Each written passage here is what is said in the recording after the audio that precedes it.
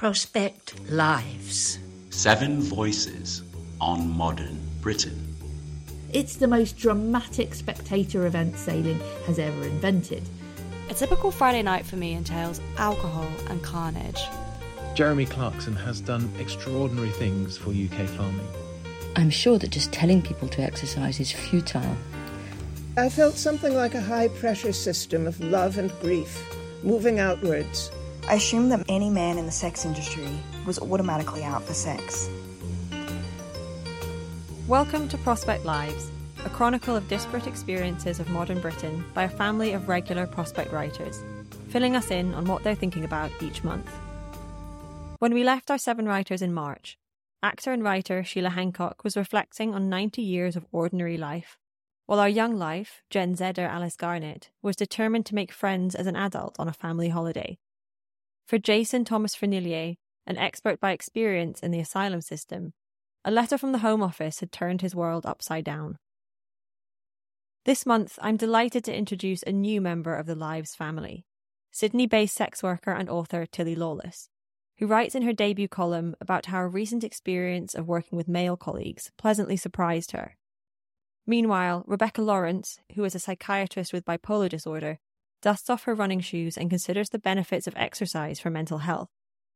For farmer Tom Martin, this month's column presents an opportunity to put to bed a perennial question. What does he make of the Amazon Prime TV show Clarkson's Farm? But let's begin with sports journalist Emma John, who argues that a new sustainable sailing competition should spark a bigger conversation about the environment and sport. I love travel as much as I love sport. Combining the two has accounted for some of the greatest moments in my life. Highlights have included a fortnight in Rio de Janeiro, covering Olympic sports I'd never watched before, a lot of late-night Googling of terms like sprint kayak, and the fashioning of a long holiday to Australia around the England cricket team's Ashes tour.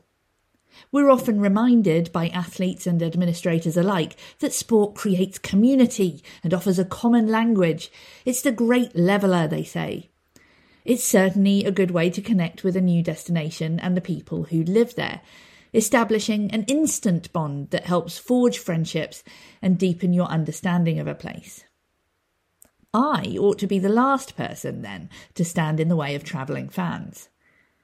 But I can't help feeling that the sports industry, including those of us who are its most eager consumers, are willfully ignoring the biggest issue on our planet today. Because while virtually every sporting organisation can talk a good game about sustainability, witness the reusable cups at the bar, behold the trees we planted in the car park, they won't confront the fact that professional sport is predicated on air travel. Everyone flies. The athletes, the support staff, the fans. They have to because international sport is, after all, international. Tennis players and golfers maintain a continual, exhausting globetrot. Formula One teams shift not only their personnel, but their vast engineering infrastructure from one Grand Prix to the next. The more popular a sport becomes, the more valuable the time of its human protagonist. Hence, Premier League footballers are frequently jetted around the UK on flights of half an hour or less. We're all complicit, even if we're sitting on the sofa at home watching. The demand that we create feeds the market and inspires all these tournaments. As with so many aspects of our climate crisis, it's the overall system, not just the behaviour of individuals, that makes change so hard. In January, a teenage British endurance runner called Inez Fitzgerald took the bold move of withdrawing from selection for the World Cross Country Championships in Australia. The 16-year-old wrote an open letter to British Athletics, pointing out that, quote, aviation is the most energy-intensive activity we can do, and expressing her solidarity with those suffering on the front line of climate breakdown. The response from the governing body was muted. It declined to make a statement to the media. One sport is showing the way: sailing. The first weekend in May is the grand finale of Sail GP, whose season-long calendar of races has seen the league dubbed the Formula One of sailing. As in Formula One, Its drivers are the best of the best. Ben Ainsley skippers the British team. And its engineers are working at the bleeding edge of racing technology. The catamarans, which fly across the water on blades known as hydrofoils, battle around a course close to the shore, racing, colliding, and sometimes even capsizing at great speed. It's the most dramatic spectator event sailing has ever invented. You'd be tempted to call it high octane, but there's no hydrocarbon involved. Sail GP was recently conceived. Its debut season was 2019. Unlike a sporting tournament with a long and involved history, it could choose its priorities. Sailors tend to be an eco-conscious bunch, and they wanted their flagship contest to be one that did no harm. So they developed sport's first ever climate-positive competition, one committed to offsetting more carbon emissions than it creates. The teams don't just compete on the water. There are 2 league tables, one for performance and the other for environmental impact. The latter, Impact League, measures their carbon footprint and their contribution to sustainability. The measurement is holistic rather than token. The score takes into account everything from how much meat each team is eating to the systemic improvements they fund and lobby for at home and abroad. It's a model of how sport can and should harness its extraordinary power for the benefit of humanity, not just the profit of corporate behemoths. The sailors themselves are aware of the seemingly intractable issues around travel. Their races do take place all over the world, and yes, the athletes do fly between them. Still, the spectators are largely locally drawn, and every part of the event infrastructure is designed to deliver them to and from the venue by public transport. Much of the broadcasting is done remotely to prevent travel miles to and from the races. If sport wants to be truly sustainable, it is going to have to stop doing things the way it has always done them. Maybe the rest of us will too. I was invited out to cover the Sail GP final in San Francisco, a tempting proposition that I'd have leapt at in the past.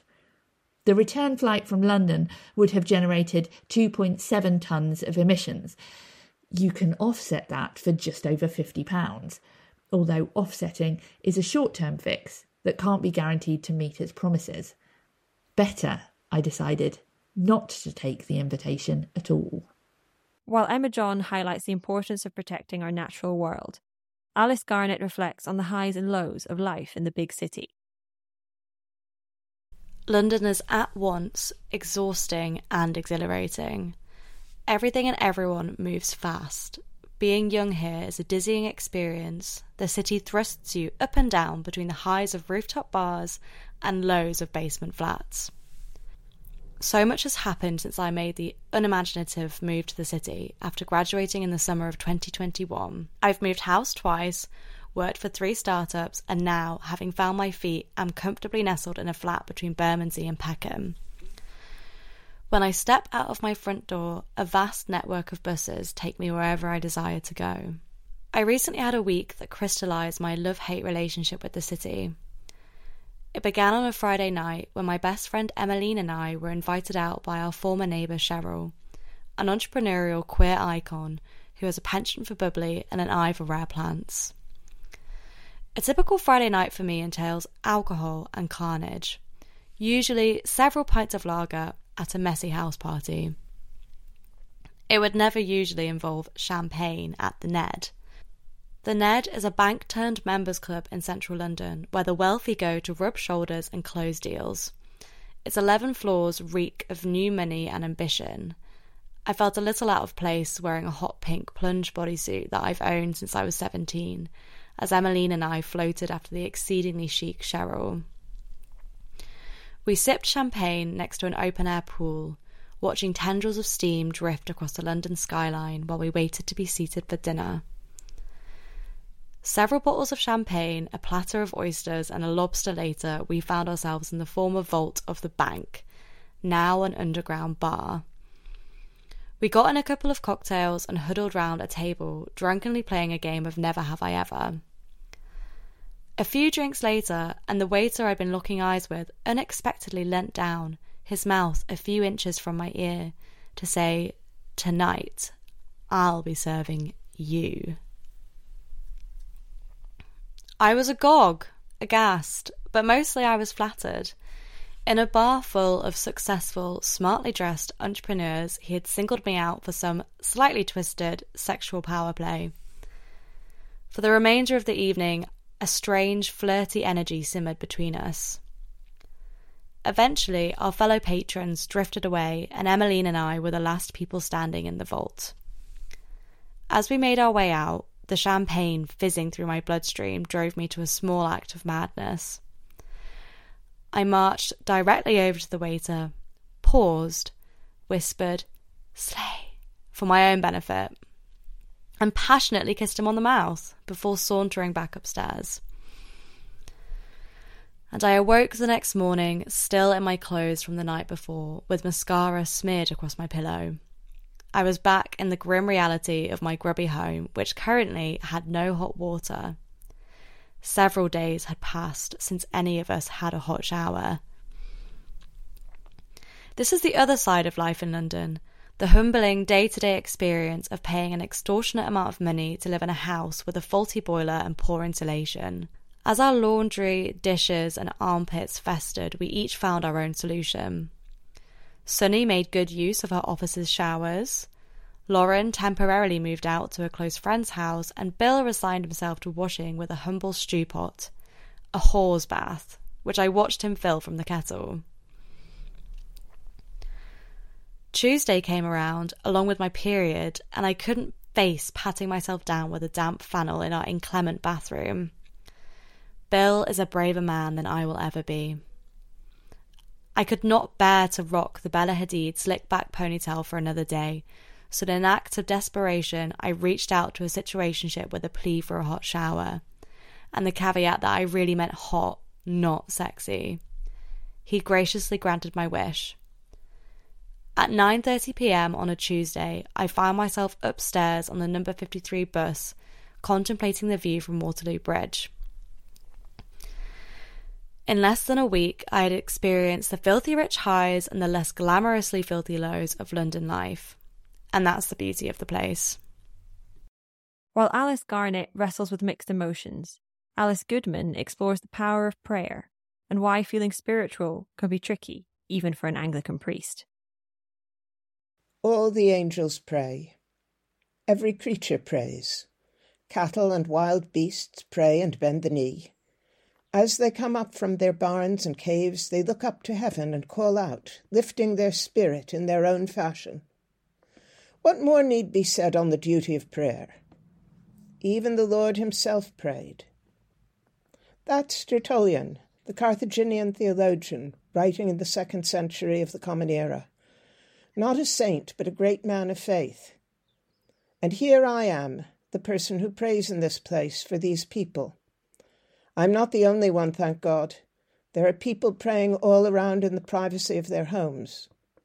However, I'm the one who's ordered and obligated to pray for the villages and the people here, and to lead them in prayer in the churches.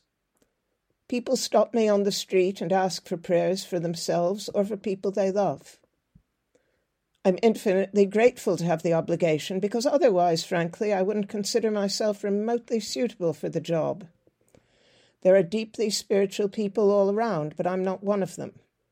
I'm easily distracted and tethered with 1,000 Lilliputian guy ropes to the earth. I've been praying all my life and still pray as I did when I was a child.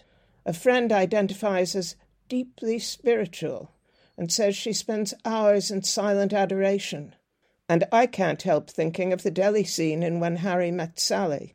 I kick that thought aside and go on praying. Every morning it's the words of the office that wake me up before the coffee. The night is past, and the day lies open before us. Let us pray with one heart and mind.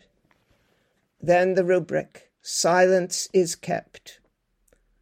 The silence is part of the prayer.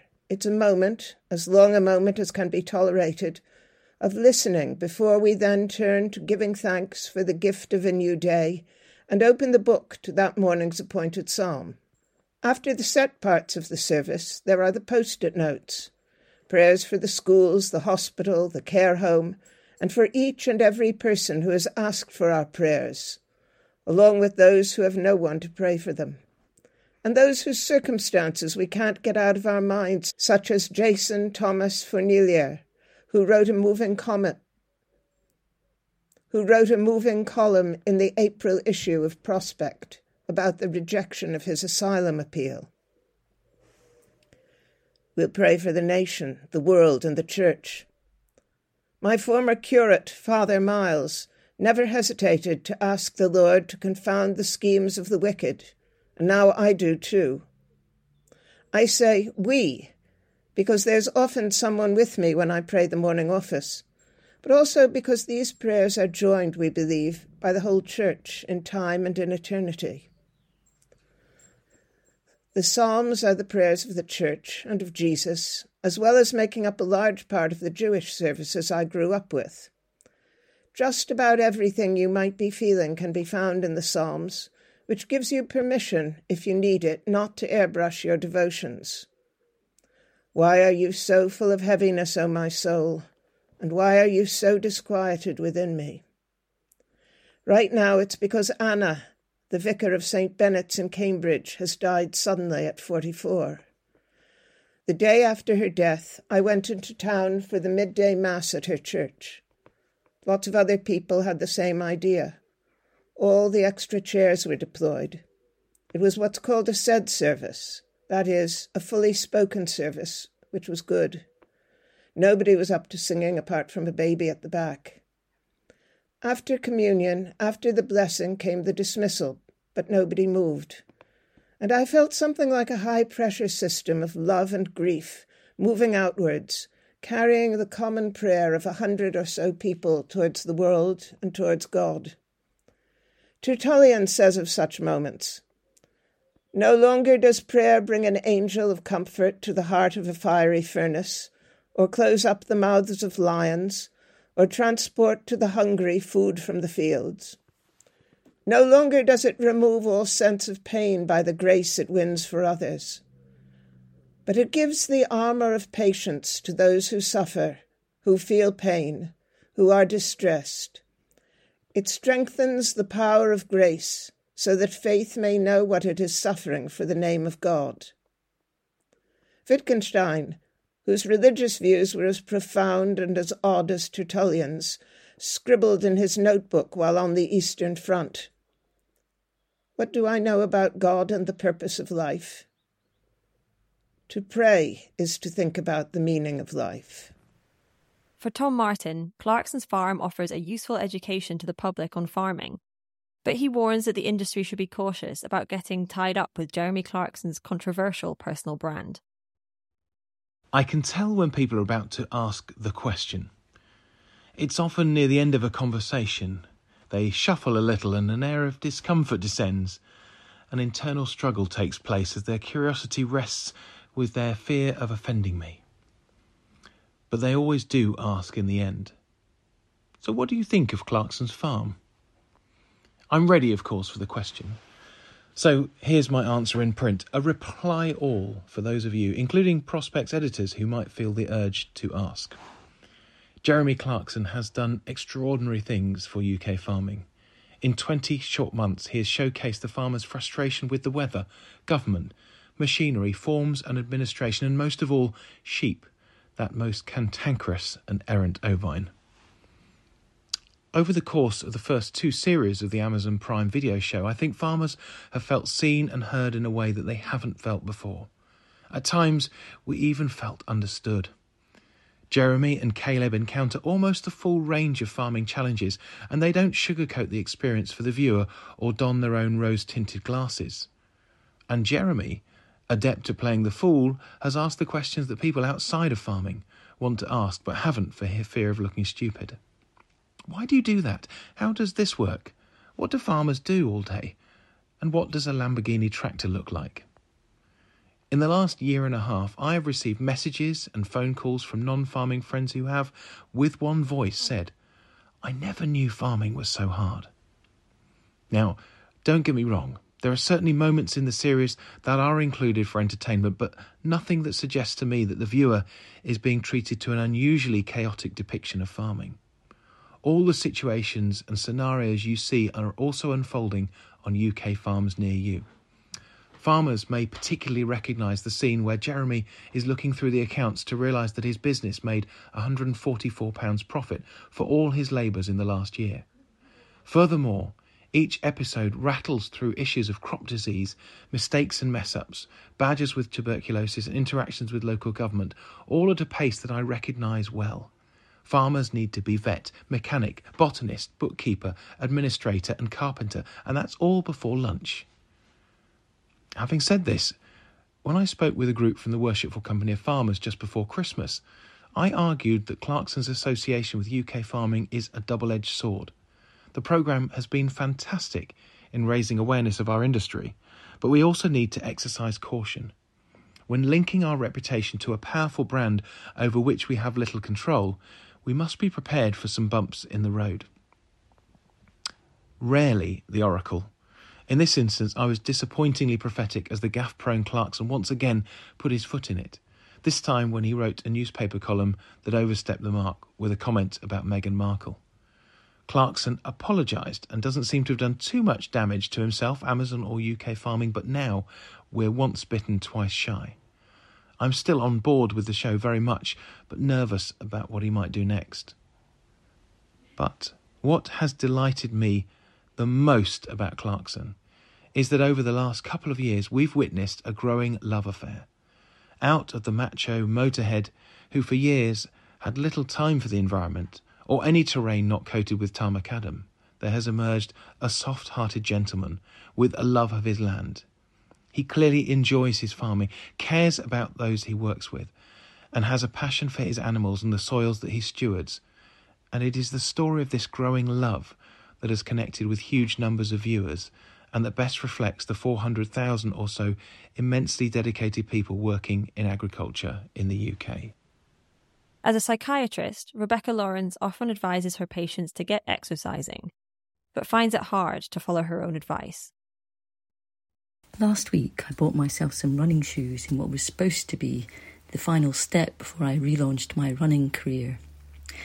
Career may be a slight exaggeration. I'm no athlete. But several years ago, like many other exercise novices, I pounded the streets doing the Couch to 5K challenge. I continued running for a while afterwards and felt better for it. Sadly, I never reached that blissful zone that runners talk about, but running became less painful. Now, as I look at my box-fresh trainers, I regret that I gave it up.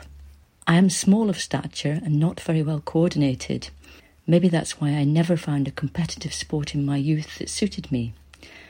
In fact, I considered myself bad at sport, which discouraged me further. Over the years, I've tried various forms of exercise, from swimming to cycling to going to the gym. I've even tried lifting weights. I'm quite self-conscious, which has impeded my progress in all these sports, but my bigger problem is actually getting to a leisure centre. If I lived next to one, maybe I would manage to go more often, but I live in a city that is hilly, cold and windy. As a psychiatrist, I am delighted when my patients bring up exercise as something they plan to do to maintain their health. However, it's harder when a patient is, like me, not a natural exerciser. I work with a fantastic occupational therapist who gets gym passes for people. Perhaps we should also organise for people to be accompanied to the gym, at least initially, as they will then be much more likely to carry on going. Sometimes I think that my problem is that I've never discovered my true sport and that when I do, I will enjoy it in its entirety. When I'm more honest with myself, I think I'm just a bit of a slob. Ultimately, I know I need to choose the activity that is least unpleasant and force myself to do it because I strongly believe in the benefits of exercise, particularly for those of us with mental health problems. I'm also taking medication that has made me gain weight in the past. Drugs for mental disorders are particularly bad for this side effect. I hope exercise will help me to limit my weight gain and avoid a relapse in my depression. I suspect there are many people like me who know they should exercise but find it hard to initiate or maintain. When I'm depressed, I feel exhausted and even less like engaging in physical exercise than usual. I'm sure that just telling people to exercise is futile. Basically, exercise needs to be made easy and should preferably become part of your routine. I'm much less likely to skive if it just happens on my route to and from work. I'm walking more these days and feel better and quite pleased with myself as a result. But will those running shoes come out of their box? It is extremely easy to find reasons not to run, with damage to joints, especially knees, being top of the list. I know in reality that I felt much better when I ran 2 or 3 times a week. And the process is so easy. You just go straight outside, there's no need to interact with others, and it doesn't take long. You can go as slowly as you like and as short a distance as you wish. I think I may have talked myself into it. And finally, sex worker Tilly Lawless notices that with male receptionists in the building, her clients treat her differently. A client said my body is like a Kinder Surprise, as he had no idea how much was going to await me under your dress, when I let him out the front door after our booking. Walking back down the hallway, I find the boys at reception trying on new shirts printed with the name of the shop. I ask if I can have one because I think it would be camp, and they say they're for staff. I'm staff, I reply affronted, and they laugh and give me one. I've been surprised by how much I've enjoyed having men as my colleagues at this shop. I've never worked under men before. Well, I have in the most literal sense, but I haven't had men as my managers or receptionists, both of which act as a liaison between me and the clients, running the adverts, answering the phones, and taking the payments. The industry has been decriminalised in New South Wales since 1995, but brothels and parlours in Australia are largely run by women, partly because historically there were laws against men profiting from the prostitution of women, and also because there's a path from working girl to madam. When women begin to age out of selling a service with their bodies, they transition organically to selling services with other people's bodies. This can be both because of their knowledge of the industry, but also because they may be discriminated against in other industries, their resumes found lacking. Because of the spectre of the pimp that looms large in all discourse about sex work, I thought that having a gender dynamic between myself and my management could only be negative. I feared it would heighten the sometimes exploitative and unbalanced relationship I've had with receptionists, who aren't technically my bosses, but behave as if they are. Some receptionists feel entitled to threaten and verbally abuse working girls. Stuck in a grey area between independent contractor and employee, with the added weight of stigma, you're often left exposed to the worst kind of petty tyrant. Having also worked at places where a distant male boss only popped in occasionally to creep on the new girls, where the woman manager warned us of his impending arrival and tried to steer him away from us, I assumed that any man in the sex industry was automatically out for sex. I thought that they could only be worse than the worst woman managers I had experienced. After working with male management now for 2 years, in comparison to 9 years with women, I can say there are 2 unexpected benefits to having a male receptionist. Firstly, the clients behave better in the room when the receptionists are men. I had never considered that just as there is a gender dynamic between clients and workers and reception, so there is between clients and reception.